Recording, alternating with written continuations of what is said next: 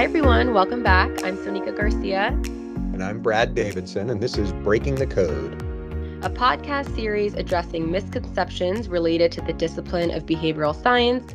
We hope to arm you, our listeners, with the tools you need to make sense of behavioral science and to help you apply it to your work as communication extraordinaires. Thanks so much for being here and for listening to this discussion around death, specifically speaking around death. So I love this topic specifically for two reasons. One, just the importance for us in marketing. But two, we love feedback. And this was a recommendation from a listener.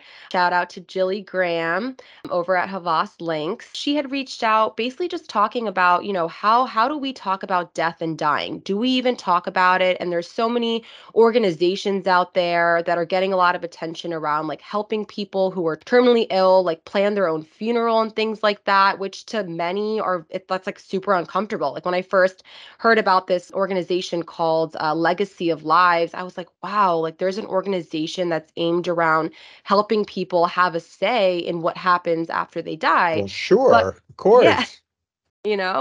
but it makes sense, and like why not? So again, just want to jump into this conversation around speaking about death, and ultimately no matter how hard we try to fight it, all of us, Brad, you, me, no matter what age you were programmed at a pretty early age to believe that death and dying is dreadful and terrorizing. So we don't want to talk about it. It causes us stress. It makes us uncomfortable. And ultimately, death is a taboo topic. So let's jump in. Like, Brad, why is death and dying so challenging for us to talk about? Good question. I'm not a philosopher, so I can't tell you why death is scary, but I do know that it's one of the universal taboos, right? Mm-hmm. There's the three biggies that are universal, right? The three P's: pooping, procreating, and pushing up daisies, as we say, right? So Did you make so that it's up? I did a long time ago, but yeah, it's not one I use all the time. But yeah, like it's basically anything to do with sex, anything to do with excretion, whether it's, menstrual fluid or poop or, Mm-hmm. whatever. And then death. I think it's a very difficult thing to talk directly about. Taboo doesn't mean you can't refer to it. It means you can't talk about it directly. So we go to the restroom or we go to the, you know what I mean? We go to the bathroom, even though we're not actually taking a bath. Mm-hmm. It's always very difficult for people learning foreign languages to learn the proper euphemisms for toilet because Mm-hmm. you almost never go like, I need to go to the poop place. Like that's what toddlers say, but that's Right. it. Like we learn that you have to mask these things. And so Jilly Graham, as you said, reached out and said, well, you had a podcast on difficult conversations. It was about inclusive design. One of the more difficult ones that we grapple with is how do you talk about death in the background? And the answer is it's extraordinarily difficult. In fact, it's one of the things that is seen as one of the major barriers in this country to all sorts of healthcare reform, frankly.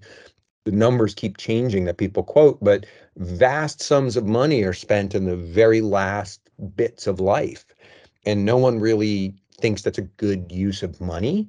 And yet we do it every time. And so, Mm-hmm. as we were saying, and just for some background, I did a postdoc in communication and end of life care, where I spent a year following doctors, learning how to have that conversation with patients. I was at the hospice a lot. I spent a lot of time with just trainee doctors in general. It's an extraordinarily difficult thing to do. And the reason they funded my postdoc was because they felt that no one wants to die in the ICU. This was Robert Wood Johnson, a Mm-hmm. project called Death in America. No one wants to die in the ICU. It's very expensive, so hospitals hate it. It's very dehumanizing. You've got tubes sticking out of everything and machines and, all the rest of it. And so it's not very calm. It's not a very peaceful transition necessarily. Families hate it. Patients almost universally say that's not how they want to go. And yet, most Americans end up dying in the ICU if they get to the hospital. And that's problematic. And the belief was, well, if we just had a better conversation, then that would stop happening, hence the project. And what it turned out after a year is I had to change the name of my postdoc from speaking about death to speaking around death, because what happened universally, without exception, was that the clinicians, rather than say, Bob, what would you like to happen if you're going to die? is they would stop talking about what's going to happen down the road. What were the test results? What was this? It was a strategic use of silence. So you come in and you go like, well, what's next? And you go like, well, and you wait. And then the doctor would say afterwards, I'd interview the doctor, I was there, I observed, and they go like, well, we didn't talk about what we needed to talk about, but that's because they weren't ready. They knew that test results were coming in today and they didn't ask for them, which means they weren't ready to hear them, which means I'll wait for them to be in a better headspace to give them the bad news. And the patient would be like, oh, the test results just didn't come in. I'm sort of exaggerating a little bit, but not much. And what would happen is these conversations never happen. The doctor would say, I'm not having it. The nurse is better positioned to have it. She knows the patient's mindset. And the nurse would go, I'm not having it. I'm not paid for that. The doctor is the one who knows if they're going to die. But that's really for the social worker. And then the social worker would say, you've got to be kidding. I am not making that kind of diagnosis. It's up to the doctor. And so it was this circular sort of like, well, who's responsible? And there's reasons why they didn't want to have this conversation. I don't want to just sort of like blurt out my postdoc in one long paragraph. So I'll stop there. But there are very good reasons why doctors don't bring it up. Got it. So I have a question. You said that you were training doctors to have like a better conversation around it or to be able to. What I know that was some while back, but what was the main like discrepancy in how doctors were trained to speak about it and then how you thought it should be improved? Good question. So I misspoke if I said that. I was watching them training, right? So Oh, getting trained. Got it. I was seeing how they were taught. These were residents and interns. This is one of the most difficult things doctors can do is be in the room and tell somebody, look, your time is running out. Even I mean, Hmm. we're just podcasting and I can't say it, Yeah. right? Time's Right. running out, right? And I think it's got to do a lot with framing and it's got a lot to Hmm. do with a challenge of sort of medical thinking is that things are one way or another. There's not a lot of room for subtlety in a diagnosis of cancer, for example. But there's a lot of room for subtlety in predicting the course of the disease. So what happens is the following. I try and convince someone that it's time for them to start thinking about, do they want a do not resuscitate order? Should they not get a long-term lease on a sports car? Let's put it that way, right? And so I say, so Mary, what would you want to have happen if XYZ happened? If you went into arrest or something like that. The first thing the patient says is, are you telling me I'm dying? Right? They just cut straight Right. to the chase. And I've seen that. Like you try and dance around it and this and that. It's like, no, and then language fails them. One of the findings, actually from my advisor on the postdoc, she was the one who taught me right when I was first going into the hospital and the clinic and the hospice was you can't really ask who's dying because no one's dying. Big air quotes here, right? There was an anthropologist who was doing the study of dying on a very sick floor in a hospital. And she spent weeks and she couldn't find a single patient interview because none of the doctors would tell her any of them were dying until she Mm. flipped the question around and said, who would you not be surprised if they passed away in the next 2 weeks? And then Mm. everyone on the ward was dying. And so Wow. it comes down to you don't want to say, I think this guy's dying because two things. Number one, if you're wrong, that's pretty bad. And number two, there's this belief in magical thinking that if you tell a patient they're dying, they'll give up hope and they'll die. So this sort of conversational catch 22. I can't tell you directly what's about to happen, in my opinion, because A, you could be the one who breaks the mold. Right. And B, I don't want to remove hope from you. That's considered torture. So I can't actively hurt you. So instead I passively hurt you by quietly watching as you silently glide into the ICU where nobody wanted you to go. Hmm. So it's a tricky one. Does that Yeah. it's where taboo really rears its head. Yeah, I think that's interesting. Another thing, so going back to like the actual communication and the things that are said, most times it's not said directly, but instead a patient who's, not stupid, they know what's kind of going on around them and what is being said without actually being said, right? But I just think back to like, and I guess this is specifically in America, like we have so many different cultural backgrounds and, like we talked about in the last episode, doctor-patient dialogue is always, cross-cultural. And because death, as, just the topic of death is regarded so differently in different areas of the world, I just wonder, and not, it's already a complicated thing to talk about and not to make it more complicated, but I do think there's an important like cultural nuance to be considered because honestly, a patient of a certain cultural background might feel insulted or bothered or whatever it may be by not being direct with them. Whereas a patient from another culture, that might be like the American culture, that might be just what it is and they get it, Just thinking like even, the East and the West, right? I'm Yeah. Indian, and I know death is regarded so differently in India than it is here. And part of it is like the whole reincarnation and things like that. But it's more of a celebration of life. And of course, it's not to say that people in India love to hear that they're dying, nothing like that. But there's a way to communicate that where it would be received differently by someone with an Indian background, maybe, than someone with an American background. I've never practiced medicine, full stop, right? But I've never been around closely in the room in India or in Japan. But I have Mhm. read, as you can imagine, a postdoc is also like a lot of reading. And Yeah. so I read a lot about, the changing nature of death and dying throughout the Hmm. globe. And to your point, I mean, one thing to think about is 200 years ago, I'll pick a date, right? But let's say 200 to 250 years ago, everybody was familiar with death. Hmm. Everybody. People didn't die in hot. We didn't have ICUs. We didn't have any of that stuff. And so people knew what a dead body looked like, and people knew how to handle one. And if you lived in the countryside, which most everyone did, you took care of your own. Hmm. Like if someone died in bed or someone died in a horrible, threshing accident or something like that, there wasn't anyone you called. And so there's been a lot of ethnographies of things like death in rural Spain and how it's changed with people leaving some of these very small towns, or they already left because the ethnography I'm referring to is at least 50 years old now. But people would go home. There's this used to be this connection to the town that your family came from, the tiny 500 person village that people came from in Spain. And you'd move to Barcelona or Valencia or Madrid or, wherever. And when someone would die, you would go back. But Right. you wouldn't actually know how to handle the arrangements. You'd be like, so who do we call? And it's like, you're looking at him. So I think one, death is very scary because we've managed as a culture, to your point, we've pushed it so far to the side. We don't see people who are dying. We don't keep them in public. We Hmm. put them in very private spaces. Number two, there's a lot written about it's a lot easier to have a conversation with somebody who's been thinking about a good death for their whole life or for at least a while than to try and overcome a lifetime habit of avoiding the idea that you're getting older and going to die anyway, right? So this sort of pursuit of eternal youth is fun until it's over, and then you haven't done any of the emotional work of figuring out what the end's going to look like. That now I'm sort of paraphrasing a number of ethnographies, but you can see it sort of gets to exactly what you were saying. Like if you're in a culture that handles death by just avoiding it and by going everybody's eternally young and we're going to Botox ourselves and all the rest of Hmm. it. I'm still going to party like it's, Yep. 1967.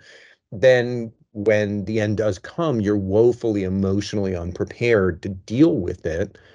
That's not to say I'm well prepared to deal with it, but what you said is well borne out in the literature. I haven't experienced it, but it basically gets to it's not fair to ask doctors or nurses or anyone in the hospital to make up for a lifetime of ignoring the reality that you're going to die someday. And Right. that is one of the things that foreign born doctors bring up again and again and again is like Hmm. Americans are woefully unprepared to deal with their own mortality. Yeah, that's really true.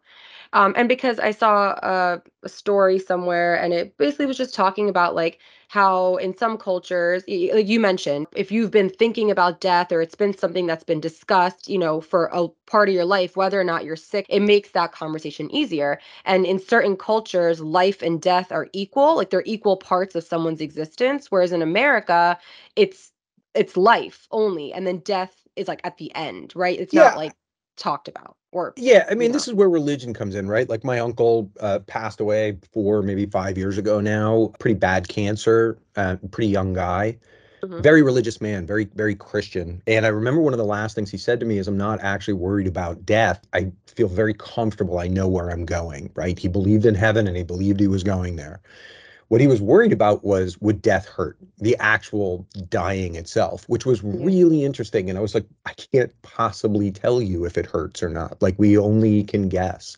And that's what's terrifying, is it's a mystery and we all pick different parts of it to be scared of. But the other barrier here, so I don't want to exact, right, like not all Americans have spent their lives not thinking about death, but as a culture, we tend to focus on youth, achievement, Of maintenance of course. strength and Yeah. power. Now, we're cultural anthropologists to some degree. There was just a big article in the New York Times that Gen X, us, like going gray is the new power move. And some people were saying, like, oh, it shows that we're growing up and we're getting used to dying. I'm like, I don't know, man. It might just be a fashion statement. I have no idea, but it's definitely something to think about. And again, because we're trying to be practical, it is interesting. And there's one more point I want to make, but I want to get to, what does this mean for us? When we work in things like stage 4 breast cancer, the choices people are faced with are your drug or hospice. And that's something we almost never talk about, that the backdrop to these things, 3 months, extension of life, that still ends at the same spot. And at some point, we have to admit that our curative options lead inevitably, eventually, to the most non-curative condition there is, which is death. Right. And we participate in that avoidance. We participate in the whole, like, just keep running your race till you fall down dead. We don't talk about end of life decision making in our discussion guides, for example. I've never once, and I've brought it up in every one because of the post hoc, any time that I've worked in a condition where, the next step is death, stage 4 stuff, really bad end stage, kidney disease, liver disease, whatever it is, any discussion guide we've ever made, any question I put in about how do you want to handle like the very end has been cut out. It's too depressing. It's too sad. It's also part of our obligation to be human and to help people understand the nature of their mortality as best we can. Now, it's a small role we play, but if we're the ones who are putting discussion guides in the hands of doctors and nurses and anyone else, and we're not telling them you need to bring this up, who is telling them you Hmm. need to bring this up? There's one more thing I wanted to say, which is the reason doctors don't tell patients that I think you're going to die. There's a lot of them, but the most unexpected one for me, and the one that's really stuck, was, when you're right, the patient can't thank you. And when you're wrong, the patient will curse you for the rest of their life. So I know Wow. someone, she just passed, many, many, many decades ago. She was in a clinical trial, and a National Institutes for Health, NIH, in Hmm. Washington, with a very bad cancer. And she was apparently the only person in her clinical trial who survived. Mm. And to the day she died, she used to say the following. It was my mother-in-law. She used to say, that doctor told me I had 6 months to live, and I showed him. Now, Wow. in my mind, I know, in my mind, what I thought probably happened is someone said, listen, this is a bad diagnosis. You have 2 small children. You have a lot going on. You might want to get your affairs in order. Something that I would consider Hmm. quite reasonable. She heard it as, you're gonna die. You've got 6 months, and she took it as a challenge and a threat.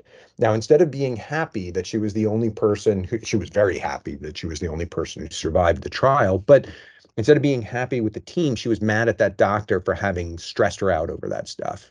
I Hmm. think it's referred anger. I think she was a very smart woman.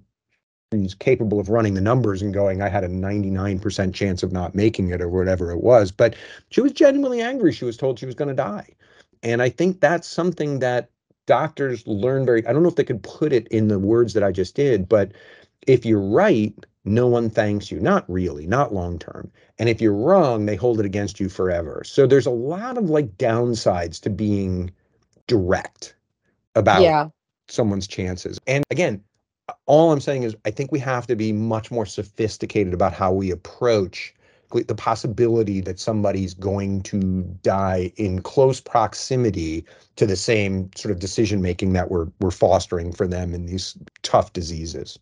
Right, right. And maybe this isn't another episode, but now I'm very curious. And I always like, from a research standpoint, to hear from the person on the receiving end of messages, like with your mother-in-law and like other people that were in her situation. How do they want to be communicated to? Right? Like in that sense. Is there a right way? Like, shouldn't we be hearing from the people who are actually sick to know what's the right way to communicate? Yes, and I think people at the end of life also get a pass on being polite. Polite, yeah, no, So, of course. so for example, I mean, again, you've said like I tell stories, but here's one from my postdoc. There was a guy. He was a vet. He was at the VA. He had lung cancer. He was kind of a socially marginal guy. I would say not necessarily a drug addict or anything. There's a lot of like, if you hang around the VA, there's a lot of socially marginal people who use it as a sort of social service. This guy actually owned a silver mine up in the Nevada hills, and he liked hanging out there. He was a combat vet. He had some issues, and and I don't know why I'm laughing. He was a funny guy. He didn't like talking to me much, but he tolerated me, and he had a wedge resection for his lung cancer. And when he got out, I remember being by his bedside when the doctor was like, "So we'll start chemo, whatever." And the guy was like, "What are you talking about? I thought this was done." And the doctor, "Oh no, there's like more to do." He had completely misunderstood the nature of the operation and what would happen. Now, I didn't think much of it except for to go like, wow, that's amazing. I wonder who's really at fault. Was he not listening? Whatever. But he was gone. Like by that afternoon, he had packed up and left. He Oh, hadn't wow. told anybody. And his brother was there. And I introduced myself and he said, I'm fairly certain I know where he went. He went back to his silver mine and we'll Oh, find him dead there in about a month. And he's chosen to go. He doesn't want to die here and he doesn't want to do any more stuff. He just wants to go. And he didn't feel a need to tell anybody. He didn't feel it. He was like, screw it. I'm done with the medical system. I'm going to go out on my terms. That was the only guy I saw who felt empowered to unplug himself from the system. And he was nuts. So, like wow. in a positive, charming way in some ways, but like not a guy you would like work next to Right. at an advertising agency. It takes a lot of courage and it takes a really outsider perspective to go, I'm just going to unplug and walk out of here. Right. I love story time. Well, he was a That was, funny guy. yeah, I know. It takes a lot to, as much as you don't want to hear those words, it takes a lot to not like just give in and think like, well, let me just continue because maybe I'll beat the odds. And in comparison to what he did, which was, I'm just not going to be a part of this. And I don't know. I mean, sometimes I hear stories that and like kind of just saying like, I'm not going to be a part of this. I'm not going to continue treatment. I'm just going to go and like live my life. And you end up living longer than maybe like a diagnosis. So much of it is mental. This stuff intrigues me because I feel like how much of the conversation then impacts, like, does the conversation impact reality, or is it reality that's impacting how the conversation goes? Like, I don't know. I just Right? the emotional impact, the physical impact of the emotions that come from like grief of dying is something that's actually been studied a lot, and I would love to like dive more into that because like Yeah, what's it's gonna kill you for first kind sure. of thing, you know? Look, I'll throw the last idea out there, right? It's possible that my mother-in-law lived as long as she did because she was trying to spite the doctor who told her that she was going Right. to pass. Like she Exactly. used that as a motivator. In which case, if I was that doctor, I'd be like, well, it's not ideal, but I did my Yeah. job. Right, right. Okay. Cool. Thanks, Brad. I think this is a really interesting conversation. I feel like there's so much more to unpack, but I would love, I mean, I'm sure our listeners too. I just want to hear more stories about your postdoc because I'm also just curious back to our last episode about that doctor-patient dialogue and specifically around death. Like it, do some doctors handle it differently? Like, do you find that foreign trained doctors have those conversations differently? Like, I just have a lot more questions, but maybe we'll save that for another episode. So, Yeah, thank you. ask me about the Irish respiratory therapist and the again, I was at a VA hospice for about half of it, so a lot of these guys were vets of varying sorts. But ask me about the long range patrolman from Vietnam, like one of those like guys who would go out in the jungle for like 8 weeks at a time. Like, Oh, super nice guy, competitive tennis player afterwards, stuff like that. But and the Irish respiratory fellow, and just how much of a gulf between their cultures there was. I'm wow. I'm laughing so now, but interested. it's a good Okay. one. Yeah. We have So to. We have to get into that. yeah. All right. Well, until next time. Thanks Until everyone for next time, thank listening. you, and thank you again to Jilly for asking the Yes. question. These are difficult. These are tough conversations. I don't have any answers as to why we don't want to die. I don't want to die, but talking about Yeah. it's tough. Yeah, 100%. And like Jilly did, if you all have any topics that you want us to cover or dig deeper into, please email us at medicalanthropology@havas.com. So until next time, thanks everybody. Thank you. Bye. Breaking the Code is a podcast by Havas Health and U's Medical Anthropology Department. Created and produced by Brad Davidson, Sanika Garcia. Content editing done by Catherine Rossi. Post-production audio editing done by Gabriel Allen Cummings. And inspiration by all of you. Thanks for listening and your continued support. If you enjoy these episodes, we would love to hear from you. Please leave a rating and subscribe. Until next time.